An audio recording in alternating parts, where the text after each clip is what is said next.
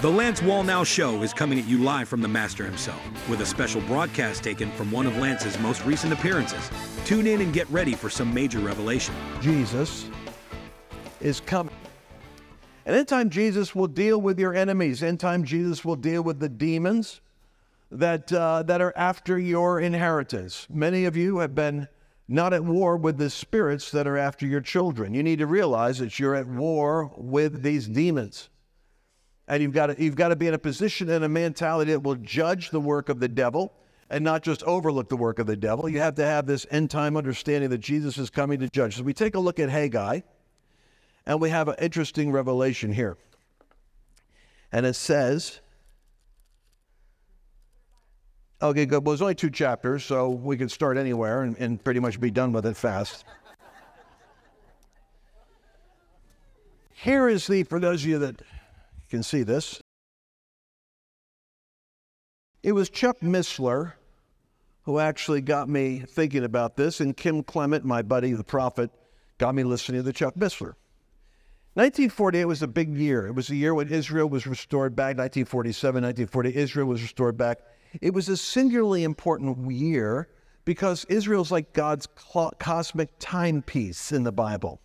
It all started in the Middle East. It all goes back to the Middle East. It started basically with the Jewish people. It ends back with that area of real estate being the center of drama. Now, when Israel, after 2,000 years of being scattered all over the world so that they had no common language, they had no common history for 2,000 years, for them to come back to the same real estate and have it unoccupied, to have the same language, the same customs, the same beliefs, the same traditions, the same religion, and pick up where they left off, is nothing short of a sociologic phenomena. There's no tribal group in the world that's been dispersed for Mayans weren't dispersed 2,000 years and came back practicing the same Aztec religion with pyramid sacrifices, with the same language. So Israel comes back. And what Missler said is, that's a sign that everything that happens in the Bible, in the return of Israel to their Holy Land, everything written in the Bible that has to do with the return of Israel is a prophetic key to the pattern of end-time events. So you see, I don't run after prophets who are trying to swing for the fences and say, who is DeSantis or Trump going to run, or what's going to happen with the stock market. That's adolescent. What I want to know is, what's the overriding storyline? It's like if you just studied Chuck Pierce and the prophets that deal with the Hebraic seasons. You'll know this is the month of Adar, the month of this, when kings go forth to war. Then your ear is attuned to, I'm looking for war in the earth. I'm looking for war drum. Then you're looking at conflict. You're anticipating where the wars are. So in other words, there's different templates you could drop that help you interpret the times and seasons. And wise people find the right templates so that they could kind of like put a filter up for what to look for. Does that make sense so far? Here's the filter I want to give a glow. It's the filter the Lord gave me that helped me understand Trump, helped me understand predicting accurately what I said. Trump would be a modern-day Cyrus. I put it out there, and it actually ended up happening. Benjamin Netanyahu goes to the White House after Trump moves the embassy to Jerusalem. And Netanyahu says, Mr. President, the Jewish people have a long memory, and we remember Cyrus of old, and we will always remember you. I was getting hammered by the Daily Beast, by BuzzFeed, by Rolling Stone, by New York Times, as a catalytic evangelical who helped gather like 2 million votes for Donald Trump that put him in office under the narrative of he is a modern-day Cyrus. And they were hammering me about the Cyrus thing because they'd figured out evangelicals voted for him. They never should have voted for him. And they did vote for him because some clown said he doesn't have to be a Christian, he's a Cyrus, and that was me. And my phone was buzzing with references to me that were hostile because I had a goofy thing called Google Alerts. A friend of mine said, why don't you find out when they're talking about you? So I put Google Alerts on my phone, be buzzing every day. Every time it was negative, nobody was saying anything positive. Then the phone stopped. I knew something happened. And I checked the news. Netanyahu just linked Donald Trump to Cyrus.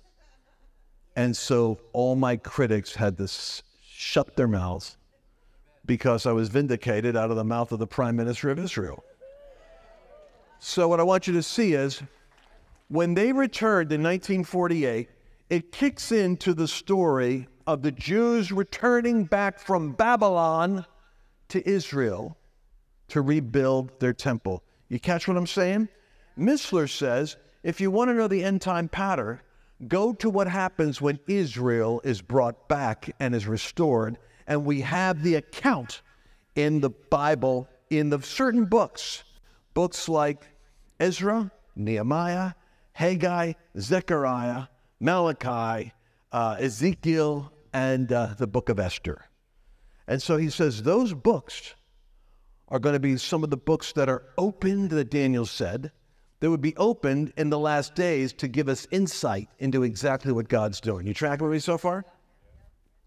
So Cyrus comes along, and when Cyrus comes along, he comes along because Jeremiah and Isaiah had prophesied. There was a whole lot of prophecy over America for a long time, from Cindy Jacobs to Chuck Pierce to Bill Hammond, about what God was doing. Then the prophetic kind of like dissipated a bit and got kind of fragmented. But there was intercession and prophecy. We rode on the waves of that for years, praying for revival and stuff. I believe that all those, Isaiah prophesied Cyrus, and he said that Cyrus, 120 years before Cyrus was on the scene, Isaiah prophesied in Isaiah 45. Thus says the Lord to Cyrus, whom I've anointed. He called the guy by name before he was born, 120 years before he was born. It's in your Bible. According to Josephus, the Jewish historian, Daniel, who was alive during Cyrus's first 3 years of his administration, Daniel showed Cyrus the prophecy, and that was the catalyst behind Cyrus wanting the Jews to go back and rebuild their temple and pray for him. So we have Jeremiah says 70 years of Babylonian captivity, then it's going to end. Daniel is praying, reading Jeremiah's prophecy. Isaiah prophesied 120 years later. He said Cyrus is going to come from Babylon and he's going to invade Babylon. Daniel could see Cyrus was the answer to Jeremiah's prophecy, and he could read the clock. It was going down to its 70th year. It's interesting, which tells you true prophets should be humble enough to be reading what each other is saying, because Daniel was reading Jeremiah. So I'm listening to everybody to hear what's going on. But here's the part. I'll come back to it tomorrow. Cyrus refers to rulers that God raises up for the sake of his people. Isaiah 45. Thus says the Lord to Cyrus, whom I've anointed, though he does not know me, you will go through the two gates of Babylon. You will break the iron bars. You will plunder the treasures of darkness. You will undo the belts of your adversaries. And I'm going to do this for my people's sake, though you do not know me. Donald Trump goes into Babylon out of nowhere, plunders, puts China, Russia, everybody on notice. The whole world is backed up. Still puts together the Abraham Accords in the Middle East and forges a relationship around Israel with its enemies that secures it. He literally undoes the belts of his adversaries, and is such a threat that they have to internally take him out because he's an outsider messing up the plans of people that were controlling America. But the fact is, after Cyrus, there was a bad ruler. After the bad ruler, there was a good ruler. So even there, the prophecies, if you look at what's in the Bible, you'll see history unfolding. You know, we're living in an age where Christians are nervous. Christians are waffling in their commitment. Preachers aren't really preaching a clear message. We don't know if we're raptured out or if we're supposed to go to the voting booth and take a stand.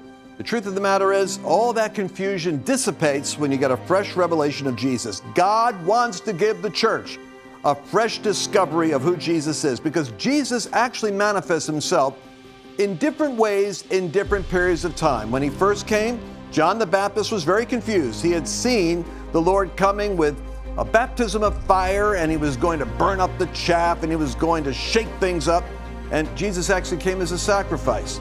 Well, end-time Jesus is coming back as the judge of nations, and most Christians are looking for the Lamb. He's coming as a lion.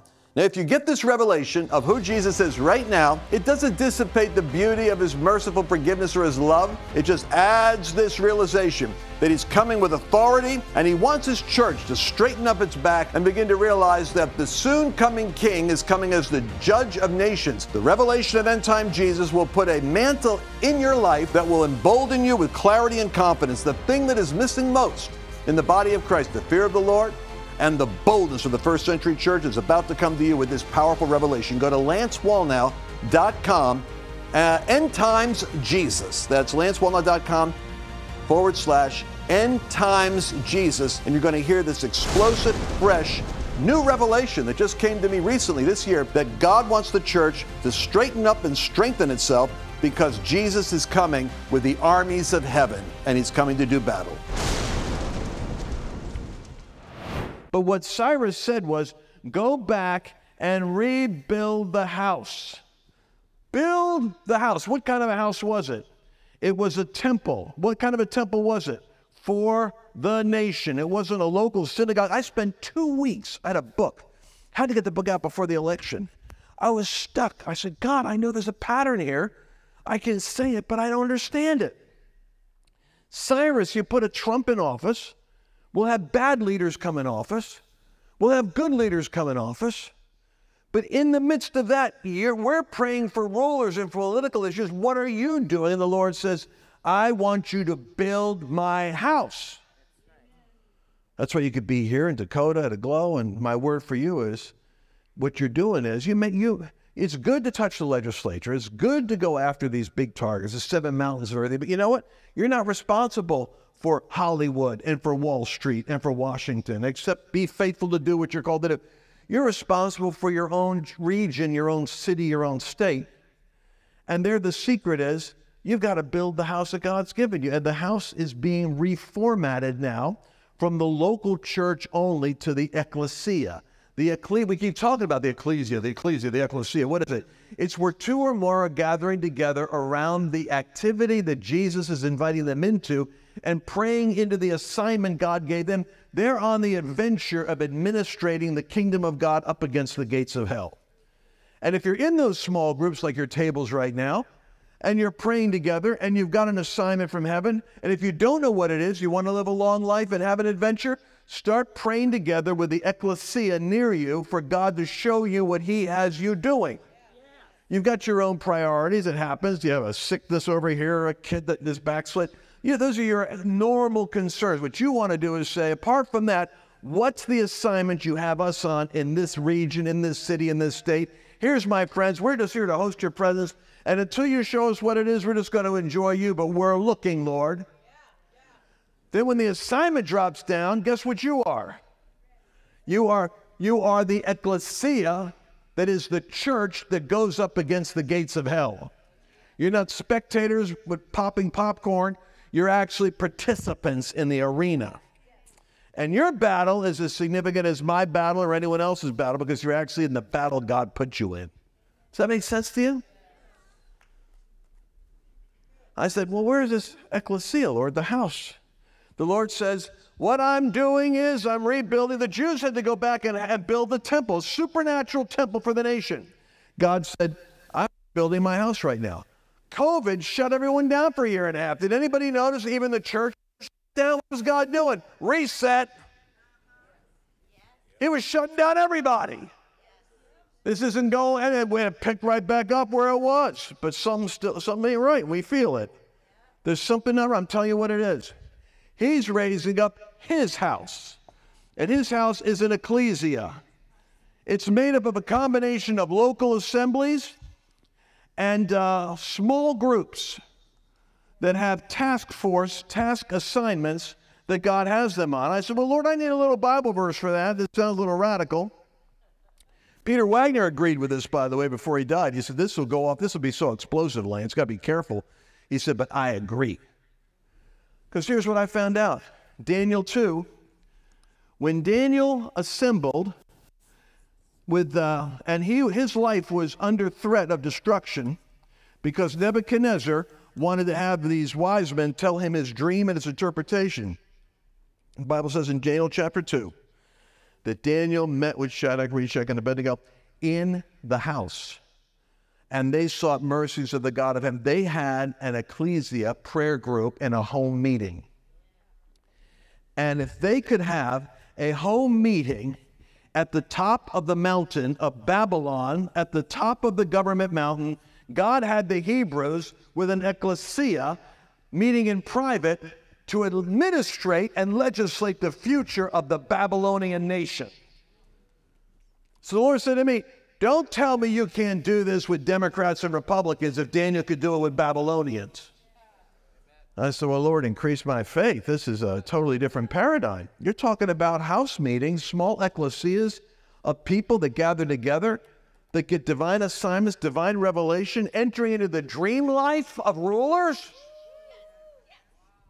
When I was sitting down here and just loving the worship, I was saying, man, I remember this one lady. I heard her in this tape, intercessor. And I got to figure out, where did I hear this? Because I haven't run into these people in so long. But she said her and brother so-and-so were the only two people that could move in this realm of intercession during the Clinton administration.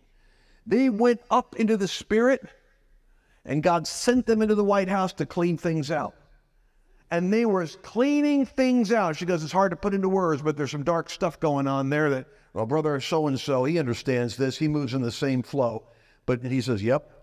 The two of them would get in the Holy Ghost, and just like Elisha could sneak into the tent of the enemies and hear what they were saying, you could slip in as an intercessor and go into the White House and start pulling out the darkness and evacuating the demons that are controlling things.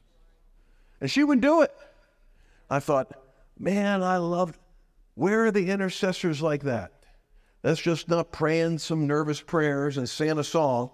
These people were getting in a flow where they were literally going into a vein where they're in the clouds of heaven doing stuff. Well, Daniel, Shadrach, Meshach, and Abednego, that's exactly what they did. They got into the dream life of Nebuchadnezzar, visited his dreams. Remember one time I was with Larry Randolph and Bob Jones. Bob Jones is a friend of mine. And Mike Bickle told Larry, he said, look, I've got a English British professor coming, Kansas City. He's coming to hear Bob tonight. He's infatuated with Bob, but I want you to hang out with him, kind of like when they go out to eat. And, if Bob starts to, say something that's a little bit strange, just help explain it to the professor. So Larry's got his job to help protect the professor from the eccentricities of the prophet. So Bob's ministering that night, and they go out to eat. They're sitting down there at dinner. Bob leans in and says, hey, last night, while you were sleeping, I was hovering over your dream life, seeing what was going on. And Larry clears his throat and says, excuse me, Bob. Now, what Bob means is that in the prophetic, we have the ability to be able to sense things that are outside of normal. He goes, Bob goes, shut up, Larry. I know exactly what I'm saying. Shut up, Larry. Larry shuts up. He goes, now what I'm saying is, I was there hovering over your dream life there, and I noticed you're upset about your daughter because she's in an affair with a married man, and it bothers you. She's going to be calling you up in 24 hours to tell you she's breaking that up because God's hearing your prayers. Just stop it. The man puts his fork down and says, that's the most amazing thing I've ever heard in my life. Poor Larry. He gets rebuked by Bob, trying to do his job, hovering over your dream life. How many of you would love to be able to hover over a dream life and help people? So understand, when I'm talking about end time Jesus, I'm saying we got to get more radical. That's what I'm trying to tell you. We got to get out of our kind of lazy love lane and get into the warrior zone. So these guys are having their ecclesia gathering in Babylon, hovering over the dream life of Nebuchadnezzar. And then the next day they go and interpret his dream life, and he's freaked out and promotes Daniel, who promotes his 3 friends. It was an inside Jewish thing. He pulls them up. Now they're overseeing even more. What I'm trying to say to you is the pattern. I know it's looking messy here. We pray for rulers. But then what's God's plan? His house. So when you go to Haggai, an 80-year-old cranky Jewish prophet, he says, Cyrus said we're supposed to go back and rebuild the temple. Well, 40,000 out of who knows how many, 1 million Jews, 40,000, a remnant it says, go back and rebuild the temple. That's what happens. We all get comfortable where we're at. We love the Lord, but how many are willing to go on the adventure and turn when the Lord says turn? Off they go to a hostile land, occupied by angry Arabs. Jewish people, after 70 years, have to leave what they built, their businesses, their gardens, their houses, their investments. They got to start all over and schlep. Well, when they get down there, they just spend an inordinate amount of time rebuilding their houses, replanting their gardens, restoring their house, or getting a little bit of economy going. And they met about the house, but I mean, they were there for that. They showed their faithfulness. It wasn't good enough. 80-year-old prophet comes out, old Jewish man. He says, thus says the Lord of hosts. Chapters 1 verse, there's only 2 chapters here. Verse 7, consider your ways. You brought in a whole lot and you got little. You're having economic woes. You're seeing the banks collapse. You're seeing economic, you know why? Because you're all still fixated on you and I want a house. Now, American Christians don't want to hear this message. I'm going to tell you something. Nothing wrong. God loves you. He cares about you. You're sweet. But he loved those little Jewish people that answered his call to go back. But he's rebuking them and saying, you want to know how come things are still chaotic? Because you're still trying to figure out how to make things work out for you, and you're not giving me what I want. I want a supernatural house. I don't want what was there before. I want you to rebuild the new thing I'm doing and make yourself, by the way, it's made up of living stones, so it's not a building. You're the house, and I want some new things.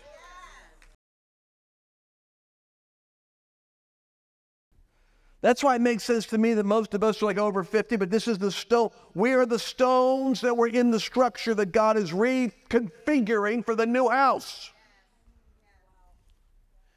He says, you want to know how come you brought in a lot and I blew it away? Because my house is desolate while everyone's running to his own house to get their own life in order. I'm telling you, I want a house for the nation. I want a church for this nation. I want a church big enough to take on Satan in the nation. The Lord says, I got Zerubbabel, I got Joshua, the governor and the priest. Now, this is a high-level revelation. It's going to drop it on you. This is the priesthood call of the pastor, the preacher, the aglow minister, and the 7 mountain person, the business person, the political person, the local lawyer. God said, I want the secular saint and the saint that is in my service, in my church, to come together and supervise this building project. We have to find that legislator. We have to find that person who's fighting the devil in the secular, lonely areas where we don't give them the support because they don't run with us. But we got to find out where the righteous ones are and get around them. If I learned something about Cyrus, I learned that chapter 45 of Isaiah, verily thou art a God that hides himself. To this day, I got Michael Brown and other people that don't like Donald Trump. They just can't stand him. I'm saying, haven't you learned anything? You didn't like him the first time, you don't like him now, you never liked him. Have you ever occurred to you that God will pick somebody that offends your flesh? In America, God's going to use people that will offend our flesh. Why? Because he ain't that impressed with the job we're doing.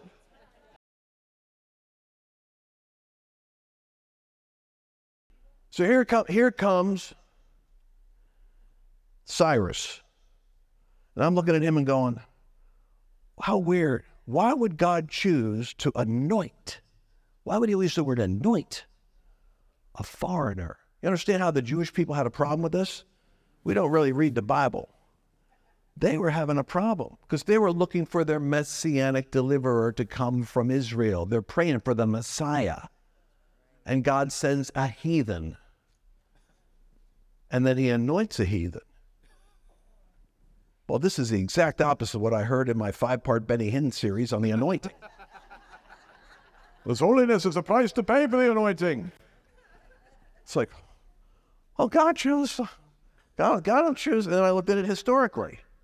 I said, look, you got Churchill, you got Lincoln. None of them were the darling of the revivalists of their day, but they were the ones God chose. Can we have the maturity to see that God will choose, and it really doesn't matter whether they check off all your Sunday school Baptist boxes? The question you got to ask is, are they anointed? They'd have the discerning to recognize the anointing. I found out a lot of Baptists don't like the term anointing. Well, it's tough. They prefer blessing. Well, it's going to be even harder to see how God is blessing somebody that isn't a saint. But that's Lincoln, that's Churchill, and that was Trump till he said 5 sinner's prayers. I'm worried about him now. He said the sinner's prayer so many times. I think he thinks he's got to get saved every time he meets one of us.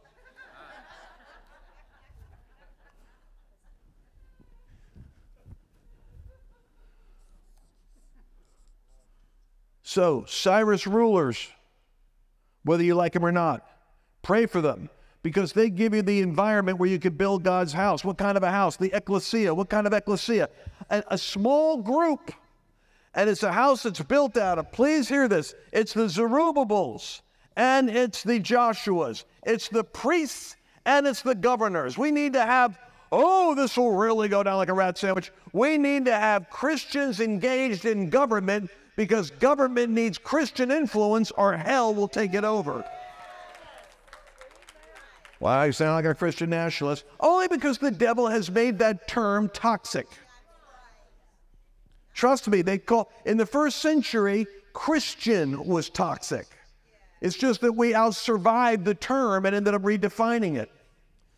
A Christian nationalist is someone who's born again that loves their country. How bad is that? What am I supposed to do? Be like everyone else? A Christian that hates the country? Well, how quick will it be before this country no longer exists? So the house, the ruler, and then what happened next? Remember, I'm saying that 1948 we're in the era of the Cyrus, and we're in the era of the book of Haggai. It's right there. And we're in the era of the book of Nehemiah. The God's already told us what the story is. And I'm telling you, if you stick with this narrative, you won't miss prophetically because you see the great arc of where God's going.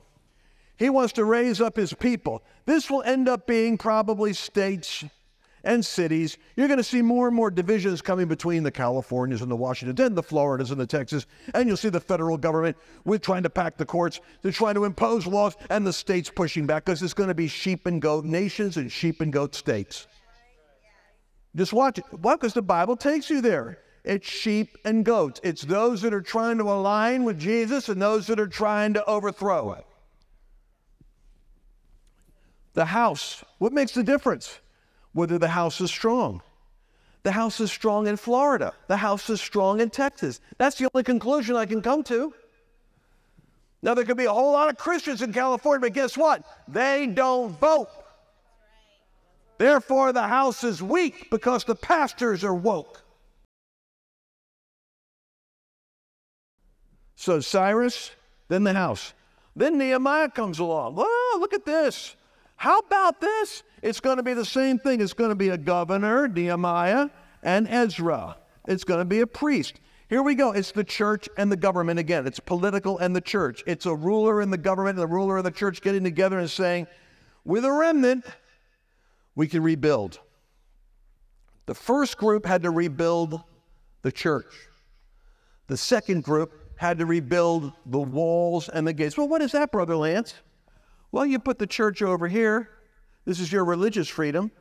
If you don't surround that religious freedom with a circle, if you don't circle that so that you have protection for freedom of speech and the right to gather and the right to do what you want to do. I'll tell you what they'll do. They'll take your freedom of speech away, and I can't preach because I'm locked up because I've got hate speech.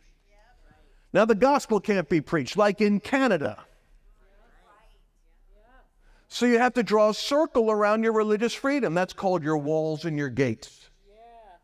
That's your legislation, that's your public opinion, that's your evangelism, that's your states, that's your sheep cities, sheep states, sheep counties. That's where the gospel goes out. And by the way, the gates, what gates, brother? Well, they're called the gates of influence. I did 7 mountains. 7 mountains equals 7 gates. Education is one of them. You're going to have to go occupy the gates. If you don't, the drag queen hour will. So you got to have education. Then you're going to have the same thing's got to do with business. You can't have the businesses all being woke, having the banks shutting you down because you don't subscribe to the orthodoxy of what they want politically. This is where the battle is right now. You know, the Bible says that you can renew your youth like the eagle. Joel says that I'll restore to you the years. We don't even think about these promises much, but listen, when you get to my age, and like I'm 67 years old, you wouldn't know how to look at me, but I plan on running strong, and you know what? About 2 months ago, I started getting a text, a blitz of 4 friends of mine, my age group, who are all going in for emergency heart procedures. I said, hold it right there. Renewing our youth, longevity, strengthening our heart, finding out how to preemptively anticipate where physical infirmity would try to take us out. That's my priority. This year, I want you to join me. Go to lancewallnau.com/summit. I'm going to go to the beautiful Trump Doral in Florida, and I'm bringing experts with me. Dr. Jordan Rubin. I said, are there longevity secrets? He said, let me talk to you about collagen and intermittent fasting. I talked to Dr. Chancey Crandall. He said there is an extensive panel of tests that can be done that will preemptively anticipate where the enemy might want to take you out. And I looked at this list of geniuses we've got. Dr. Neil Goodman talks about the insights of reversing the brain fog, fatigue of long effects of COVID. And Christy Nickel, who's a young lady who is transforming bodies with fitness and weight loss. I can't go into all of it. We even have a miracle service. When they're done teaching, we're going to see God supernaturally restoring years. Go to lancewallnau.com/summit. I'm going there, and I'm looking forward to seeing you because this year is going to be a strong year. Start the year off smart at the summit. Join Lance at the Health and Wellness Summit to discover secrets of longevity, strengthening your heart, and transforming your body. Go to lancewallnau.com/summit to reserve your spot now. Did you enjoy this latest episode? Please remember to share it with your friends, because the more knowledge you have, the better equipped you are to navigate the world.